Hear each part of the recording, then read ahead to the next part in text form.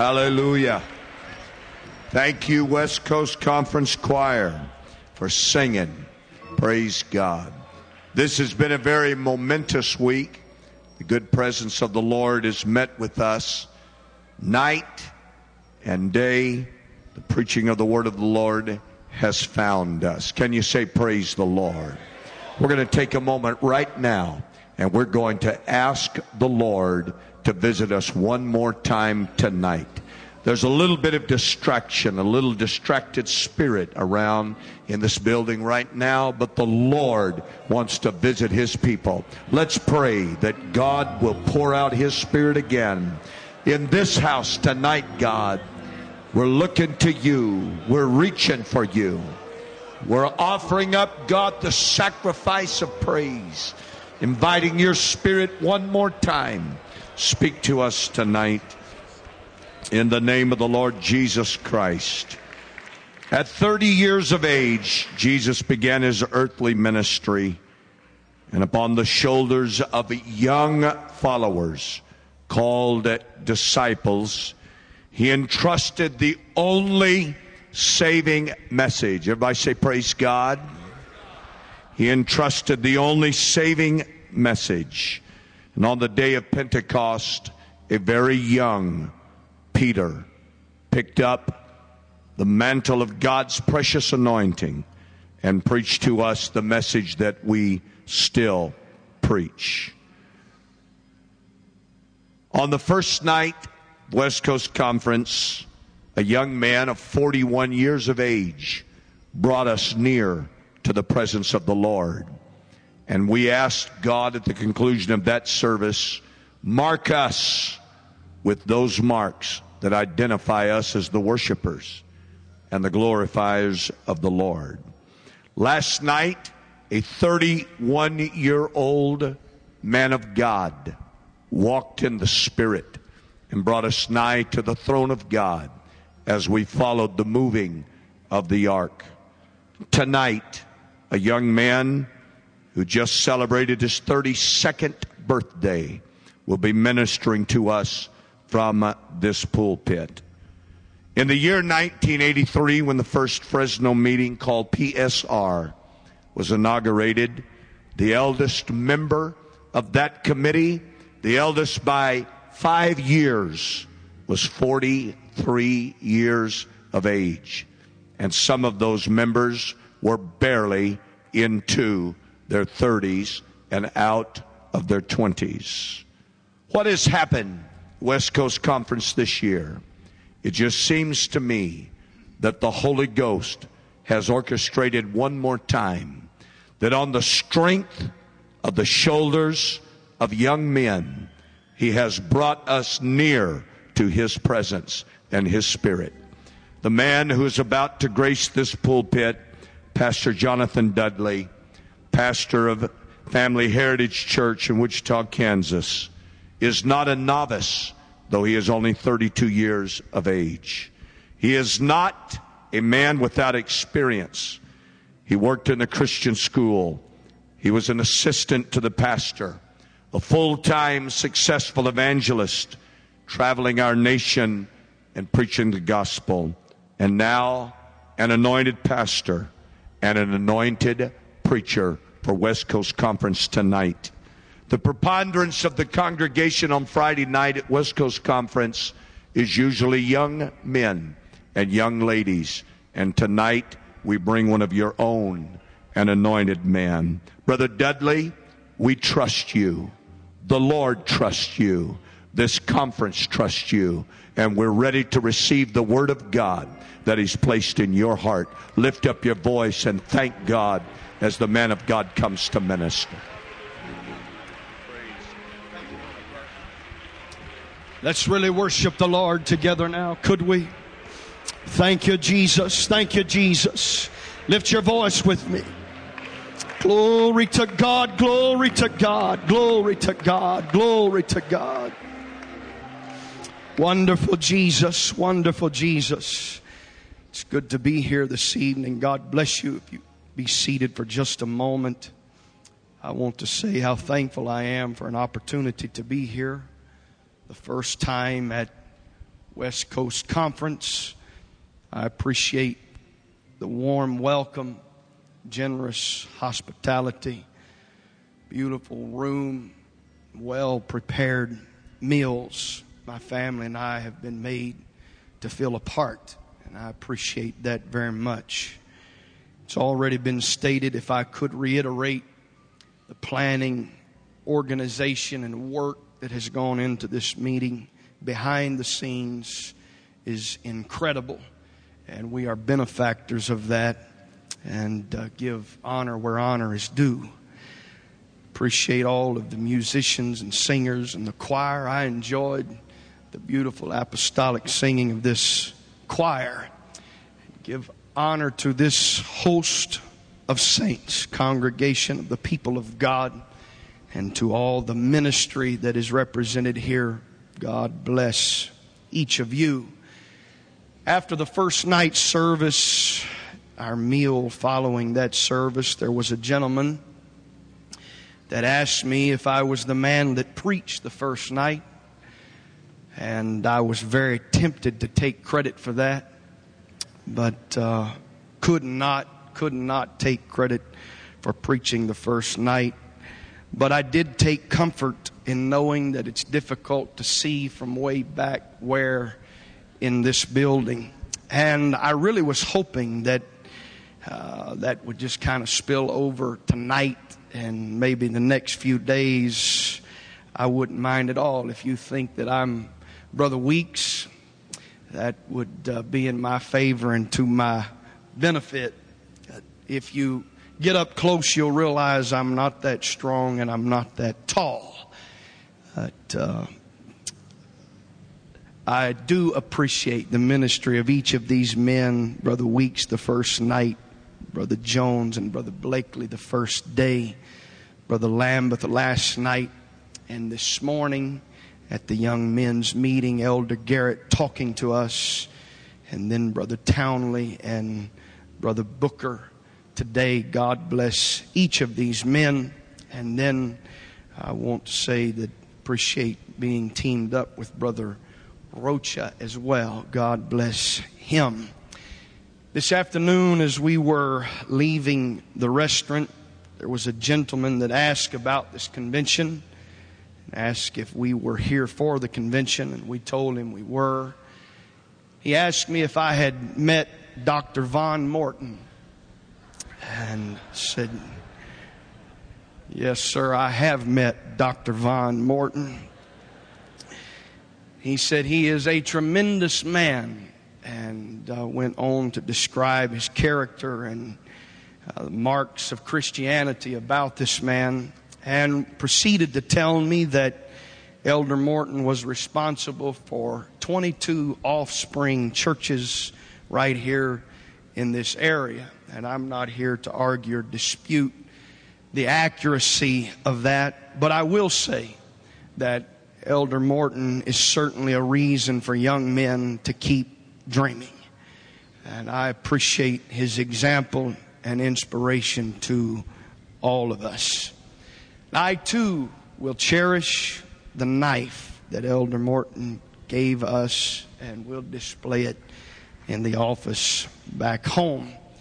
Elder, thank you for the invitation and the kindness that you have shown my family and I.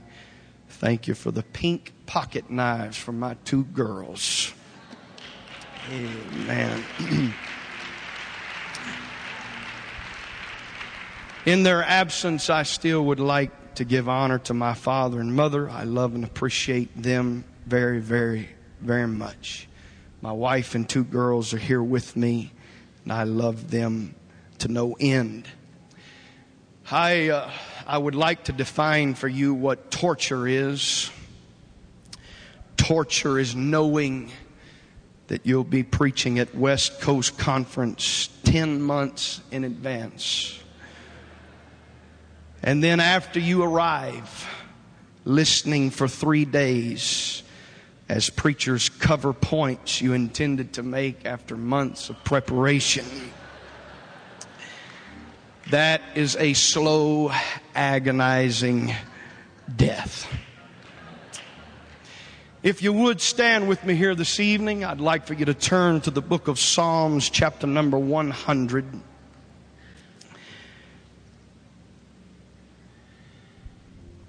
I feel like Ned in knee breeches here tonight. This is a tall order for a short lad.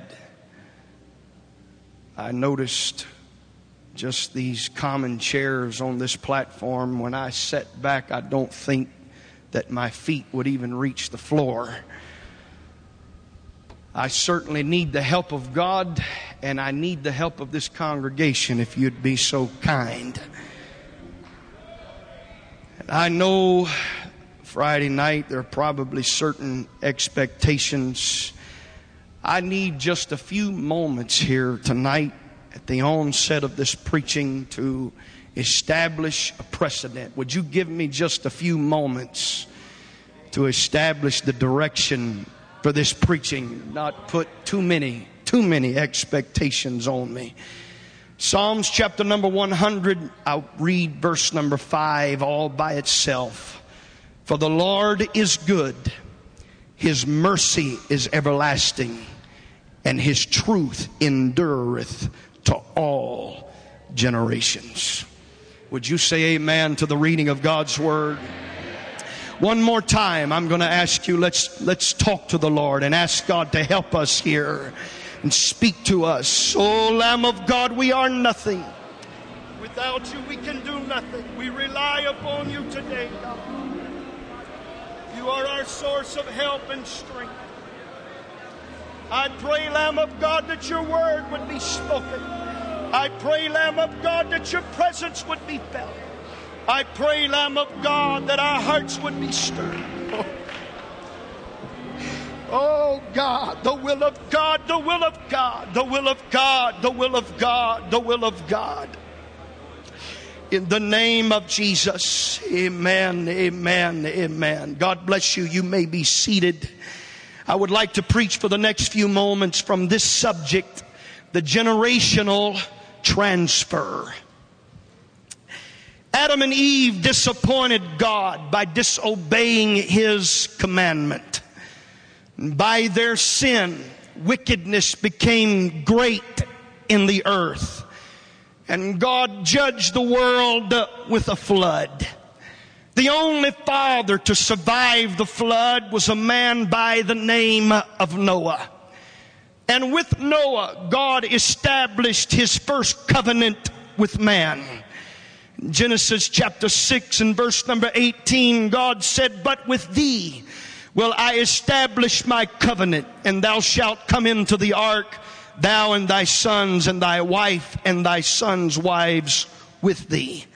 This covenant was with just one man. God said, "I will establish my covenant with thee." But it did affect Noah's family. For Noah was to bring into the ark his wife and his sons and his sons' wives. God further established His covenant with Noah. In Genesis chapter 9 and verse number 8, God said to Noah and to his sons with him, saying, Behold, I establish my covenant with you and with your seed after you. The covenant progressed from being between God and a man to being between God and a man and that man's seed after him. But God was not yet satisfied with this covenant establishment. In Genesis chapter 9 and verse number 12, God said, "This is the token of the covenant which I make between me and you and every living creature that is with you for perpetual generations." First of all, God said the covenant is between me and you and every living creature that is with you for perpetual generations. The second covenant that God established with man was with Abraham. In Genesis chapter 17 and verse number 7, God said, I will establish my covenant between me and thee, and thy seed after thee in their generations for an everlasting covenant, to be a God unto thee and to thy seed after thee. First of all, God said, this is between me and thee. Second of all, God said, and thy seed after thee. And after thee and thy seed. Then thirdly, God said, in their generations for an everlasting covenant. In verse number 9 of Genesis chapter 17, God reiterated that covenant and said unto Abraham, thou shalt keep my covenant therefore, thou and thy seed after thee in their generations. And in the family of this patriarch known as Abraham, a very well-known family in Scripture, this covenant was established and honored, beginning with the father Abraham. And it would appear that from Abraham to his son Isaac, the covenant remained steadfast. And from Isaac to his firstborn, it would appear that the covenant was not relayed. Esau somehow missed it. But with some struggle, the covenant was transferred into Isaac's second-born, a man named Jacob. And then looking at the lineage of Jacob, the generations that followed him, in the end of the book of Genesis, we find Jacob on his deathbed. And there he calls his sons together. And by the curses that he pronounces to his own sons, it becomes very obvious that some of them do not have the covenant in them. Jacob used such words as unstable as water, and thou shalt not excel, and referred to his own sons as instruments of cruelty in their habitations. And he cursed their anger and wrath and said, I will divide them in Jacob, and I will scatter them in Israel. These statements that Jacob made concerning his sons were made in Egypt. And the only reason why that Jacob was at this time in Egypt is because of the evil jealousy of his firstborn sons toward Joseph. Looking at the big picture of this story, we understand that God did turn the evil intent of those elder sons into good. But I want to make the point here tonight that Jacob did not want to go to Egypt. Even though there was famine in Canaan's land, God had to very specifically let Jacob know that it would be okay for him to go down into Egypt's land. God gave Jacob a vision to make that known unto him. And after Jacob arrived in Egypt, one of the first prophecies that came from his lips, Jacob told Joseph that once again him and his family would inhabit the land of Canaan, the land of their fathers. And then Jacob's last request is that they not bury his body in Egypt, but rather they carry his bones back to Canaan's land and bury him with his fathers. Jacob's last association, he wanted it to be with his fathers.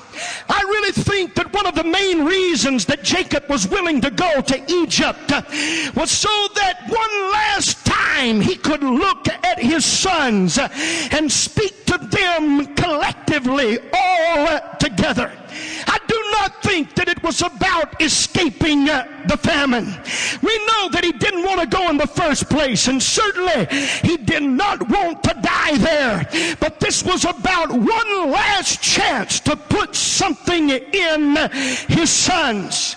I don't want to get caught up here, but let me make the point. Oh, the place that some elders have had to die, trying with their last remaining breaths to put the right things in the next generation. Right near the end of Jacob's life, he is weary in mind and he is worn in body. But he wants to try to ensure that in his sons and in his sons' sons, there is a recognition and realization of who they are and their purpose and where they were from and where they belonged. And so though he's feeble in body and though he's where he really doesn't want to be in the first place, he's got his old familiar staff with him and he leans upon that staff. He does not want Joseph nor Joseph's children to have forgotten the sound of true worship, and so he presents it to them again. Not only did he want them to remember the sound of true worship, Jacob wanted to bless his son and his son's sons. He wanted to put his hand upon their heads. I am convinced that Jacob wanted some kind of a spiritual transfer to go from his heart into the heart of his sons and into the heart of his grandsons. I am thankful for elders that refuse to allow us to forget what real worship sounds like, what real worship feels like. Though they may be tired, though they may have prayed long and worked hard for many years, those sweat might have creased their brow and they might have toiled and labored for a long time. In spite of their weariness, in spite of their feebleness, they refuse to allow us to settle for something less than the real and the genuine. Amen. Amen. One last time, he wanted to look into his son's eyes and somehow corral their wanderings and instill in their spirit a desire for their homeland. In fact, after that Jacob addressed his sons, the Bible tells us that he gathered his feet into his bed and he yielded up the ghost. It would seem to me that the only thing keeping Jacob alive was a driving burden to instill the covenant in his sons and in his grandsons. I want to say thank God for elders that have a burden for the oncoming generation. It keeps driving them. It keeps pushing them. They still feel the weight of responsibility. Amen. Will you stay with me for just a few moments here this evening? From Jacob to his sons, the covenant was established only in part. We find Joseph being the only one of Jacob's sons that is mentioned in the heroes of faith.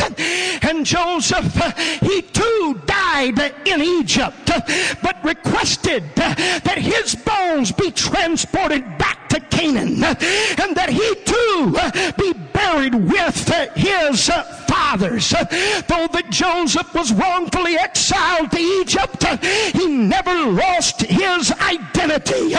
He never lost his appreciation for the covenant that started with his great-grandfather,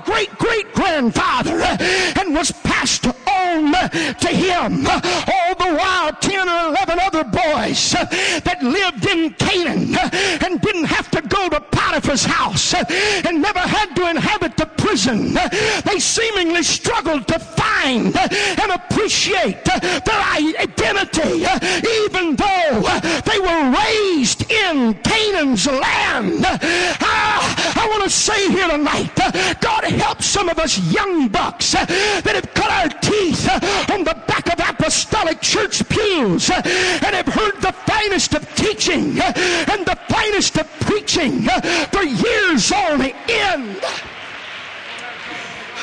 We have been blessed to experience the glory and the power and the grace of Almighty God.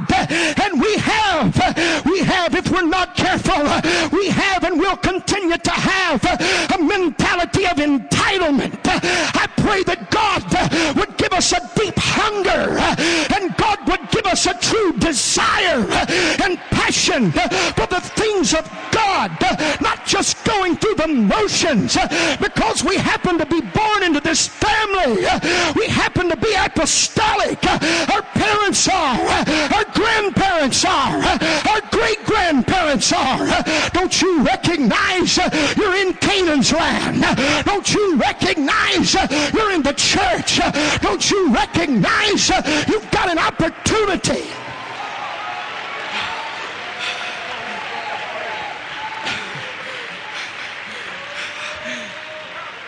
Amen. Even though most of Jacob's sons did not appreciate the covenant, God did not forget his covenant.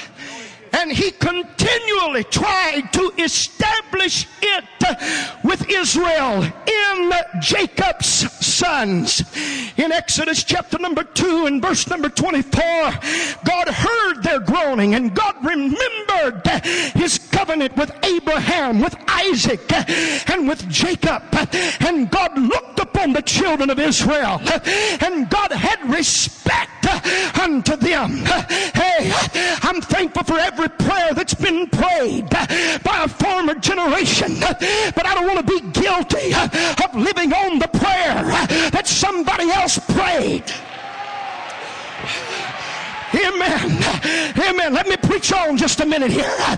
In Exodus chapter number 19, at Sinai, God established a covenant with Israel that was for all the children of Israel, or the house of Jacob. And that covenant included the future generations. In addition to covenants, God also established memorials that were not unto just one, but unto all generations. And if you will oblige me this evening, without reading these scriptures in their entirety, this educated congregation should be able to make a spiritual application of the type and shadow that I want to present to you here this evening.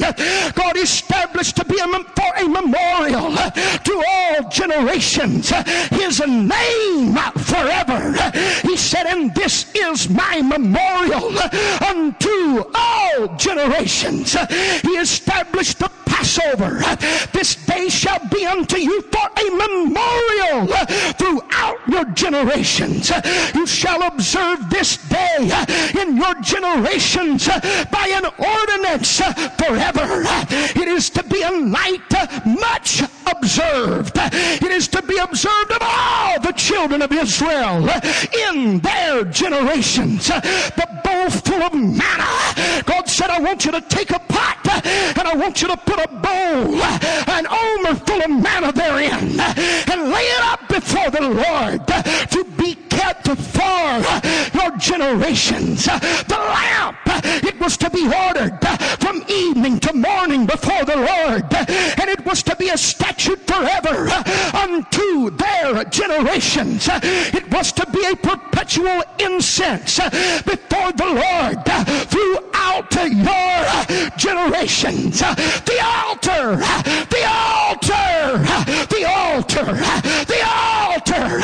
They were to make an atonement there throughout their generations. It was to be a statute forever throughout their generations. They were to wash their hands and wash their feet, that not at the altar. The holy anointing oil, it was to be unto God throughout their generations. They were to observe the Sabbath throughout their generations for a perpetual covenant. May I say that the Sabbath is not celebrated in a day, but rather in an experience. And the Holy Ghost is our rest. For with stammering lips and another tongue will he speak to this people, to whom he said, this is the rest, and this is the refreshing. Amen. Amen.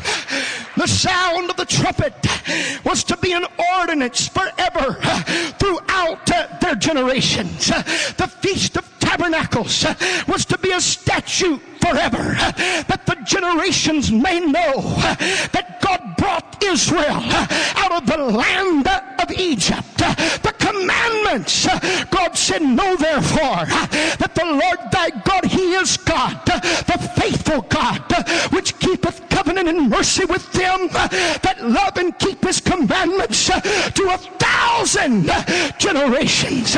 There were laws concerning the stranger, and laws concerning tithing, and laws concerning the fringes of the garments, and laws, statutes of judgments that were to be regarded by every generation.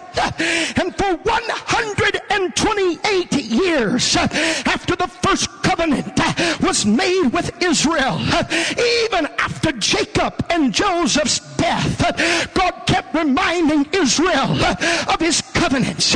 He spoke his covenants. He had his covenants written. He memorialized his covenants with physical objects.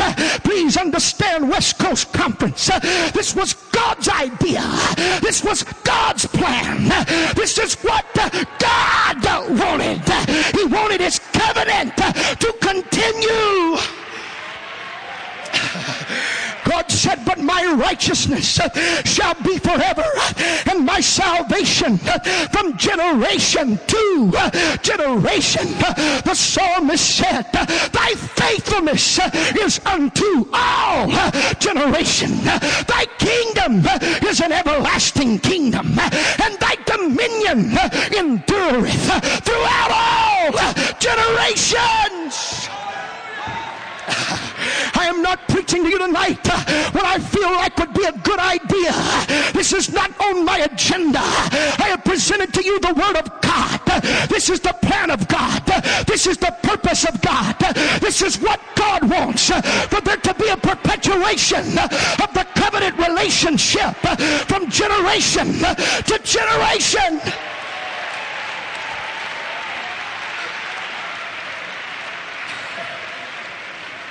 Amen. It was not only God that wanted it this way. The elders wanted it this way as well. Moses prayed and said, Lord, thou hast been our dwelling place in all generations. The psalmist said, now also when I am old and gray-headed, oh God, forsake me not until I have showed thy strength unto this generation, and thy power to everyone that is to come. The psalmist again said, one generation shall praise thy works to another, and shall declare thy mighty acts. Noah, Abraham, Isaac, Jacob, Moses, Joshua, all the elders, it was their heartbeat, it was their drive, it was their purpose. They were linked up with God. We've got to instill it, we've got to implant it, we've got to impart it, we've got to transfer it. They've got to feel it, they've got to want it, they've got to love it, they've got to live it.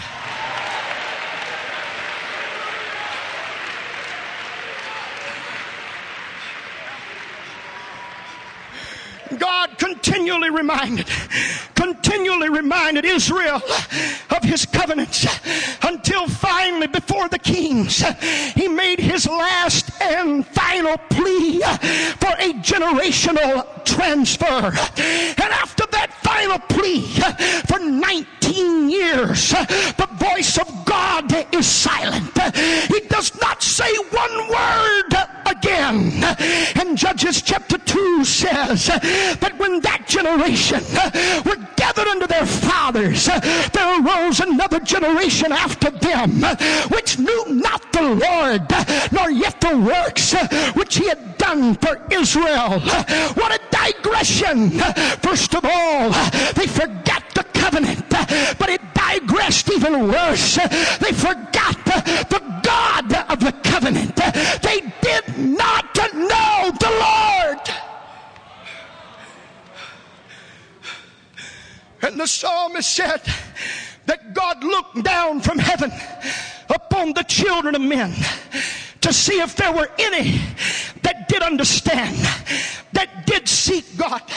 I understand in my preaching the way that I am here tonight, you may feel like that I am entirely going to be negative. That is not my purpose here tonight. That is not my heart. And I have not stepped outside of the Word to preach to you what I feel like preaching to you here tonight. And so please don't judge or critique me just yet, because I do not mean to be negative, but I do mean to preach history in the Word of God so as to prepare and arm us against the same fallacy in our future. God looked to see if there were any that did understand, that did seek God. And he finally said, every one of them is gone back. They are all together become filthy. There is none that doeth good, no, not one. I present to you tonight that somehow the generational transfer failed. It failed. It did not reach from one heart to the next. The baton of truth and love for truth did not reach from one hand to the next. It failed. It failed. And the writer of Proverbs asked a question, and I want to ask the question to this congregation of young people here tonight.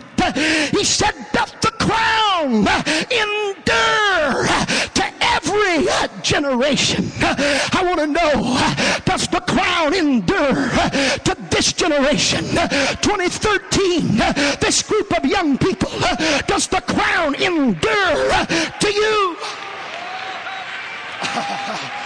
Amen. You're going to let me preach for just a little bit. What kind of conference would we have here if we took everyone 40 and above out? If 40 and above walked out here tonight, what kind of prayer would we have had before church? What kind of worship service would we have? What kind of singing? What kind of praise? What kind of preaching? What kind of an altar service? Amen. Amen.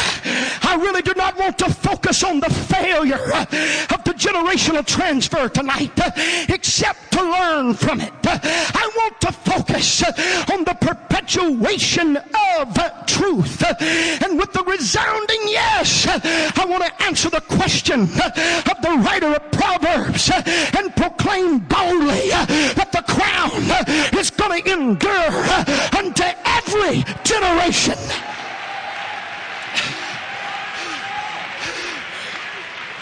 Amen. The prophet Isaiah said, and they that shall be of thee shall build the old waste places, and thou shalt raise up the foundations of many generations, and thou shalt be called the repairer of the breach, the restorer of paths to dwell in. I understand that Israel is recently removed from Babylonian captivity, but I do not think that in its entirety that the prophet is speaking of just the last 70 years of Babylonish captivity. I feel like that the breach was much lengthier in time than that.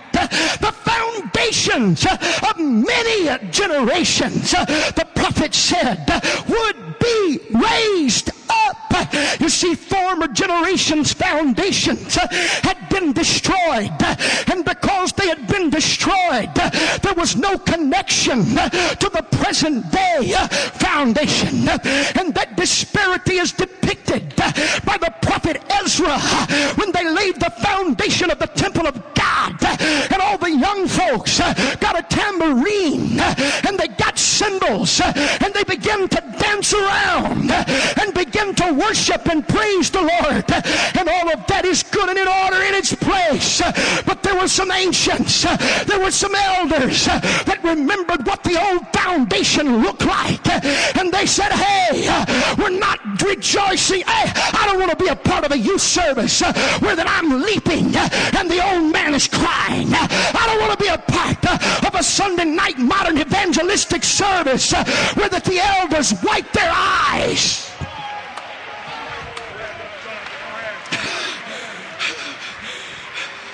And so you have the case of incongruent foundations. And the psalmist said that if the foundations be destroyed, what can the righteous do? I present to you tonight that we need the support system of bygone generations. And if we do not get the foundation right, it will not matter what is built thereon. Somebody has got to stand in the gap. Somebody has got to make up the hedge. Somebody has got to fill up the breach.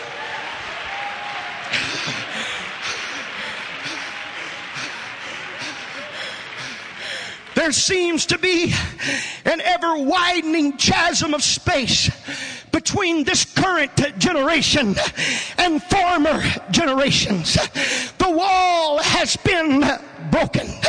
Young people, somehow we must stay connected to our past and instill it in our future. I'm not here tonight to glorify the past, but neither will I disregard or disdain the past. I want to give honor to the pioneers of this gospel who blazed trail through thick and thin and built houses that I'm blessed to live in and planted vineyards that I'm blessed to eat of. Amen. I want to be on this. I want to be connected to their foundation. We need to be standing on the same rock.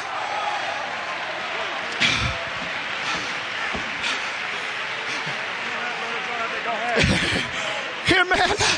The prophecy of Pentecost, it included the old and the young. The old men were going to dream dreams, and the young men would see visions. I present that the young man's vision needs to match the old man's dream. I'm going to obey the word of God here tonight.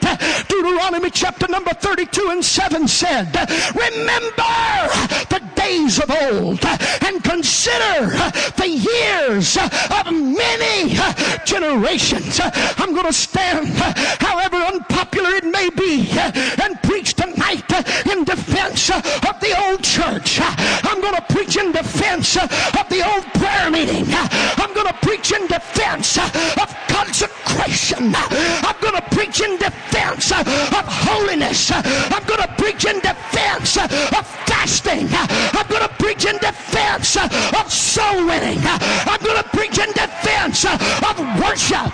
I'm going to preach in defense of the name and the blood and the manna and the lamp and the trumpet.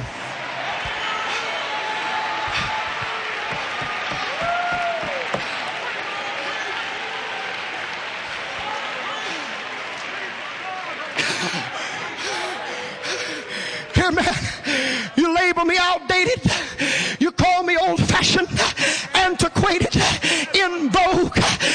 Claim I'm beating a dead horse. But I feel like declaring some principal creeds of our apostolic faith. And I'm calling on this congregation, if you're a one God, Jesus name, Holy Ghost filled young person, you ought to be able to connect to hear, oh Israel, the Lord our God is one Lord.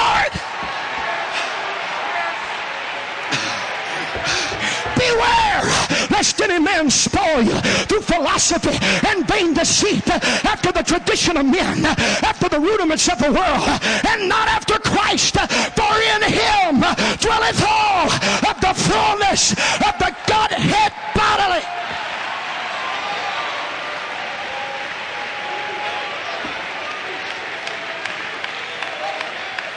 Jesus is not in the Godhead.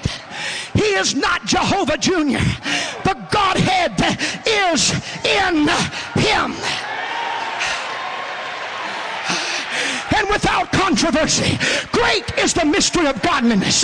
God was manifest in the flesh, seen of angels, preached unto the Gentiles, believed on in the world, and received up into glory. In the beginning was the Word, and the Word was with God, and the Word was God, and the Word was made flesh and dwelt among us, and we beheld his glory. I and my Father are one.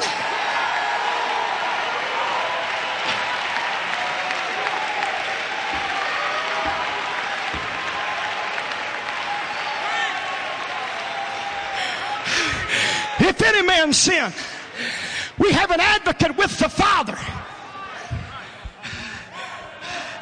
We have an advocate with the Father.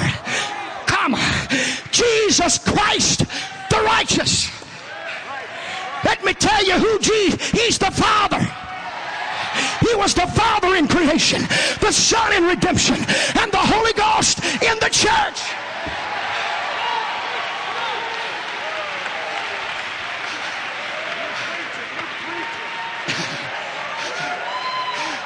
Amen. Be all right if I preach a little repentance here tonight. There was a time that God winked at the ignorance of men, but now he commandeth all men everywhere to repent. John said, bring forth therefore fruits meet for repentance. Jesus said, except you repent, ye shall also likewise perish. Paul said, godly sorrow worketh repentance that is not to be repented of. I'm not ashamed to preach Acts 2:38 on the last night of West Coast.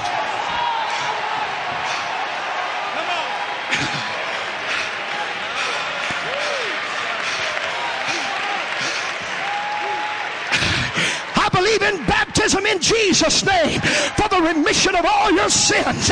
Except a man is born of water, he cannot see or enter into the kingdom of God. He that believeth and is baptized shall be saved. And we don't baptize in titles, we baptize in the name, the only name under heaven given among men whereby we must be saved. All that you do in word or deed, do it all in Jesus' name.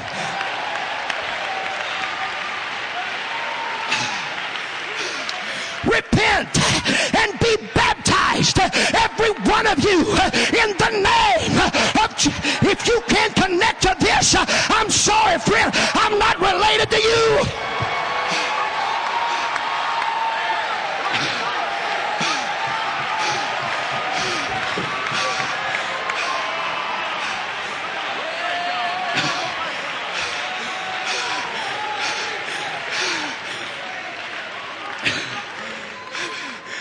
Amen.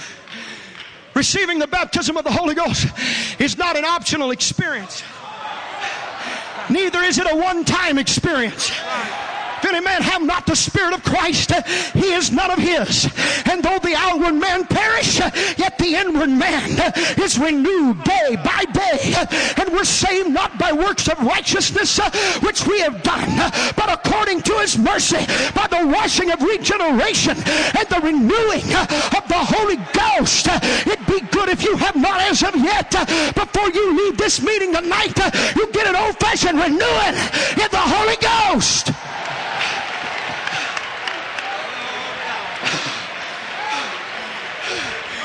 Amen. Amen. John said, there's one coming after me who is mightier than I, whose shoe latchets I'm not worthy to reach down and unloose.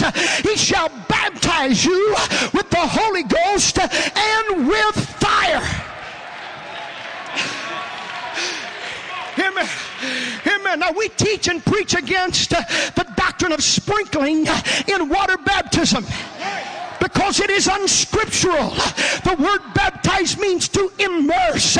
It means to submerge. It means to bury beneath. And nowhere in Scripture does the word baptize change definitions. There's only one difference between water baptism and spirit baptism. You're water baptized by man, but you're spirit baptized by God. And some of us that are standing firm and staunch against the false doctrine of sprinkling when it comes to water baptism are embracing it when it comes to spirit baptism. All you're interested in is just a little doodad on the back of your neck once a week or every other revival. I'm telling you, you need to be baptized.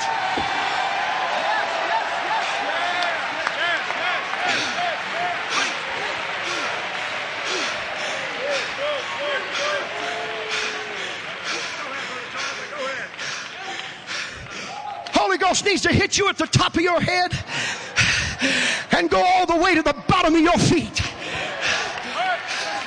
Needs to get rid of all of our starch and all of our pride. I'm telling you, professionalism has crept into Pentecost, and we as young people have learned to juke and jive in some kind of a rhythmic manner, and we've gotten away from a spontaneous response to the Holy Ghost. Hey, you ought to get out of rhythm. You ought to get slain in the Spirit. You ought to be drunk. Oh, yeah.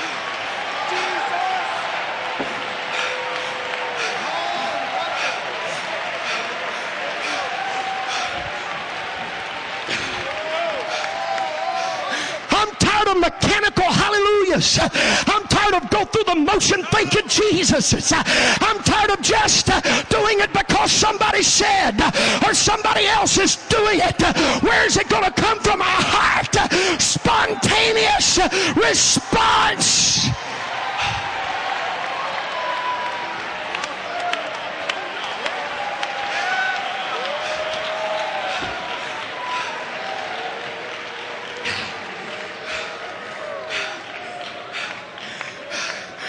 Amen. Elder Morgan, I don't mean to be ugly tonight. It's not in my spirit to be ugly. But at the National Youth Congress, in a oneness organization that we're all familiar with, if not formally a part of, in the most recent National Youth Congress, the attendees were encouraged to download an app onto their smartphone, iPad, or Android device. The app is called the WhamCityLights.com, and it would sync their mobile devices to the music program that had been established, and their screens would flash and change colors, producing light effects, and a light show took place rather than old-fashioned worship and praise unto God. I don't mean to be ugly, but you ought not have even been texting on your phone while this service has been going on. I'm not interested in strobe lights. I'm not interested in smoke screens. I'm not interested in a ritual or program or entertainment. I'm interested in a move of God.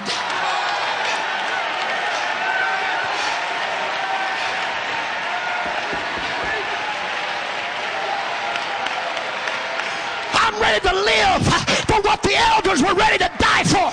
I'm living for this. This is in me. This is a part of me. This is what I want to be.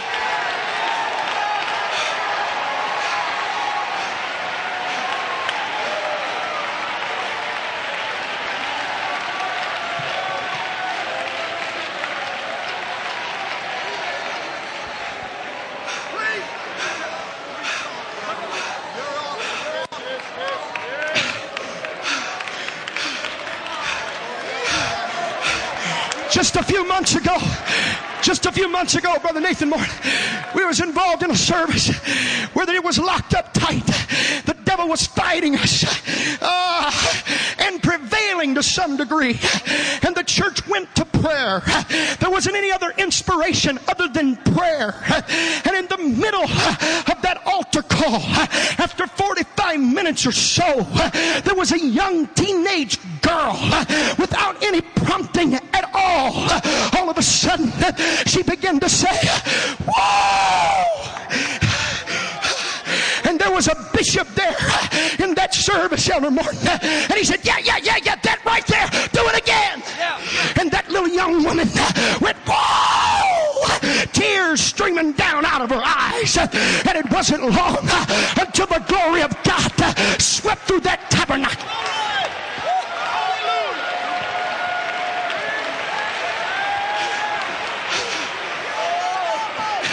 And 2 hours later, they were still praying.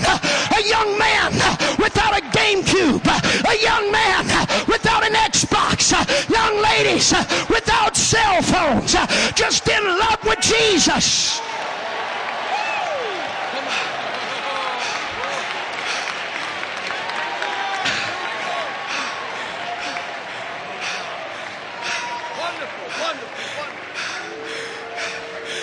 Amen. The Holy Ghost swept from side to side and from front to back. And somewhere close to midnight, hey, they had to get up and go to work the next morning. But somewhere close to midnight, they started carrying folks out to their cars. And they had to designate drivers that night. Well, I don't know, would that be all right at West Coast if we had to designate some drivers here tonight? These are not drunk as you suppose, seeing it's but the third hour of the day, but this is that former generation. This is that which was spoken of by the prophet Joel. I'm a Pentecostal and I'm not ashamed. I'm an apostolic and I'm not ashamed.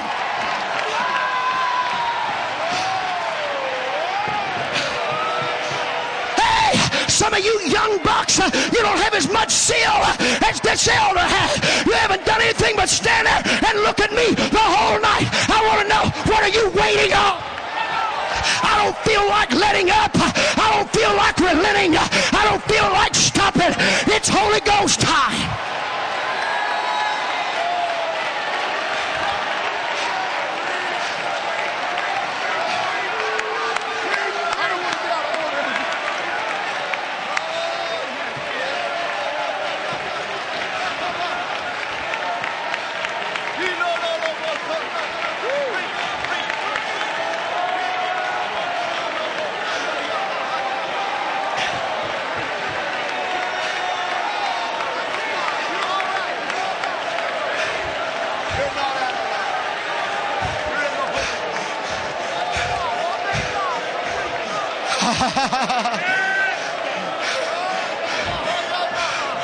Hallelujah. Hallelujah. Amen. Elder Martin, my grandfather's 83 years old. He attends the church we pastor there in Wichita, Kansas. He can't jump like he used to. Can't run like he used to. Can't worship with enthusiasm like he used to. But arthritis has not got his vocal cords yet.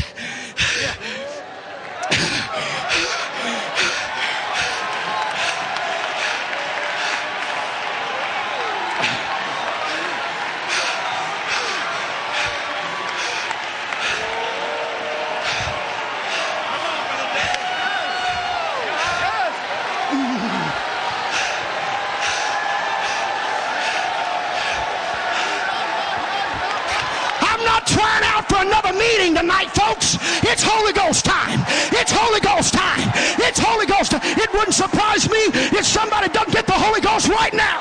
It wouldn't surprise me if somebody doesn't get their healing right now.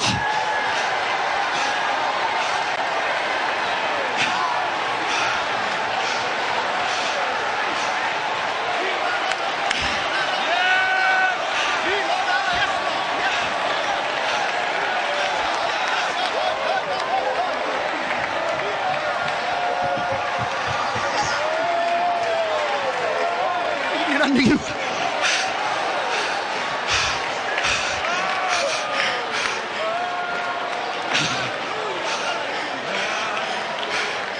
Amen.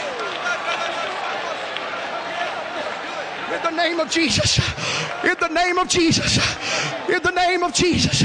There's some services. My grandfather sits back on the right hand side, 83 years old. The Holy Ghost begins to move. There's some services I walk off that platform back there to where my good old grandpa sits, and I take him by the right hand and we pray together, and it's not very long until he starts rocking those shoulders. Woo. And he'll start talking in tongues, and this young boy will start feeling something from a former generation. I'm telling you, we need that connection, the spontaneous response to the Holy Ghost.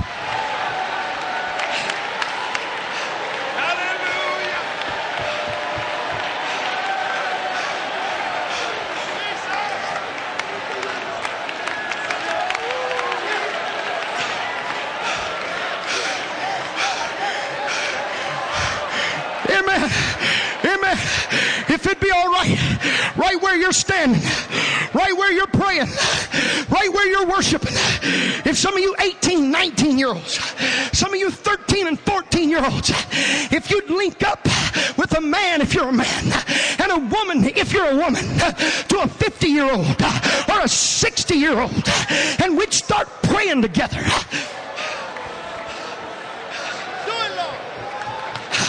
The old men and the young men, the older women and the younger women, a generational transfer. Come on, Jacob, put your hand on Joseph's son. Touch Manasseh here tonight. Touch Ephraim here tonight.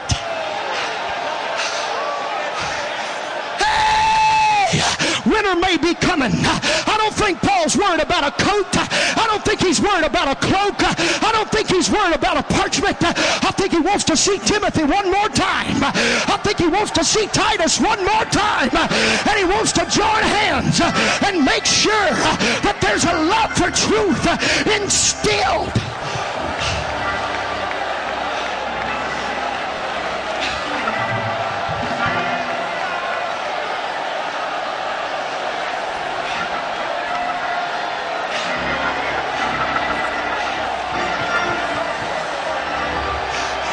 That's the way. Let it flow.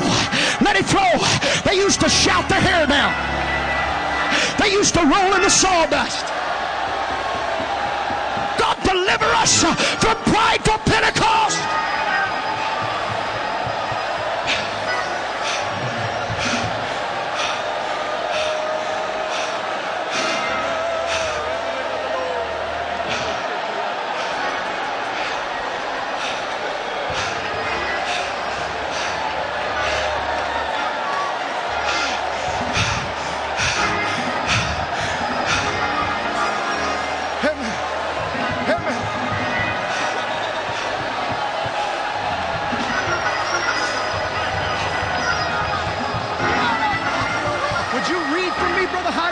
Psalms chapter 100.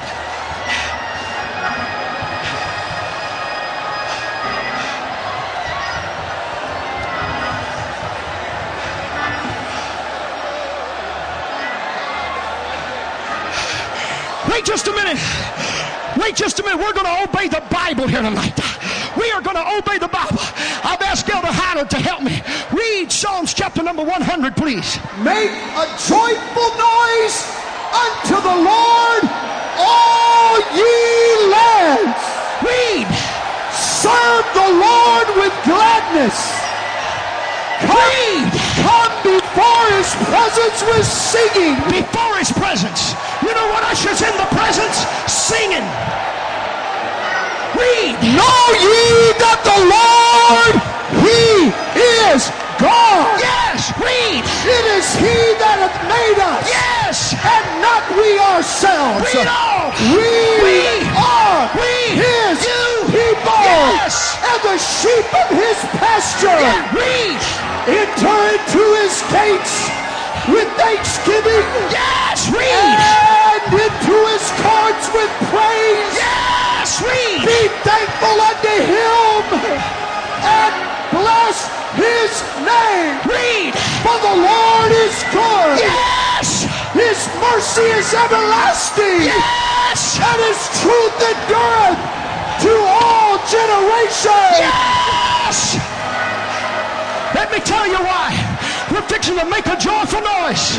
Let me tell you why we're serving the Lord with gladness. Let me tell you why we're entering into his gates with thanksgiving and into his courts with praise. First of all, the Lord is good.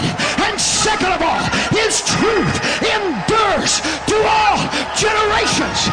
I feel like rubbing this in the nose of hell here tonight. Everybody's not compromising. Everybody's not lukewarm. Everybody's not selling out. Everybody's not throwing in the towel. Everybody's not sliding down a slippery slope. There's some young people that love truth, and because it endures, we're going to make a joyful noise unto the Lord. Hey, let's make that noise right now.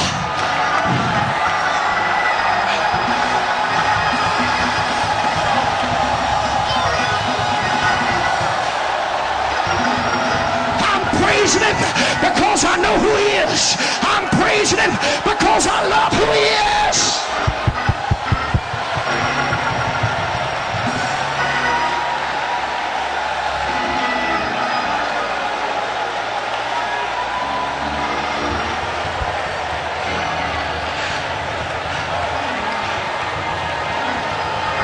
Praise him. Praise him. Praise you, the Lord. Praise God in his sanctuary. Praise him in the firmament of his power. Praise him for his mighty acts. Praise him according to his excellent ways. Praise him with the sound of the trumpet. Praise him with psaltery and harp. Praise him with stringed instruments and organs. Praise him upon the high cymbals. Praise him upon the loud sounding cymbals. Why are you going to waste another breath here tonight? If you were in love with Acts 2:38, you'd be praising him. If you were in love with one God, you'd be praising him. If you were in love with holiness, you'd be praising him. I don't need spiked hair. I don't need a short skirt. I don't need a low neckline to give God praise. I just need this book. I need the Word of God. That's enough for me.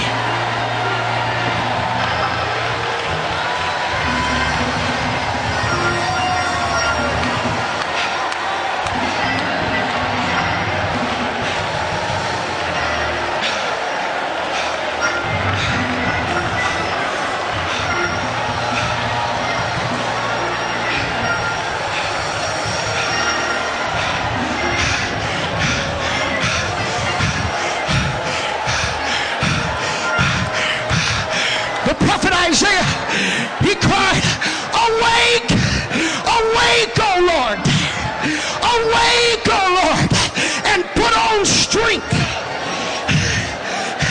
as in the ancient days and as in the former generations. There's a group of young people, and I'm one of them tonight. I'm asking God to make this like an old camp meeting service, like the days of old. Oh, hallelujah. Amen. I believe it's the will of God for there to be healings. I believe it's the will of God for cancers to dry up. I believe it's the will of God for sugar diabetes to be brought under control. I believe it's the will of God for heart disease to be made of ill effect. Awake, awake, power from on high as in the days of old.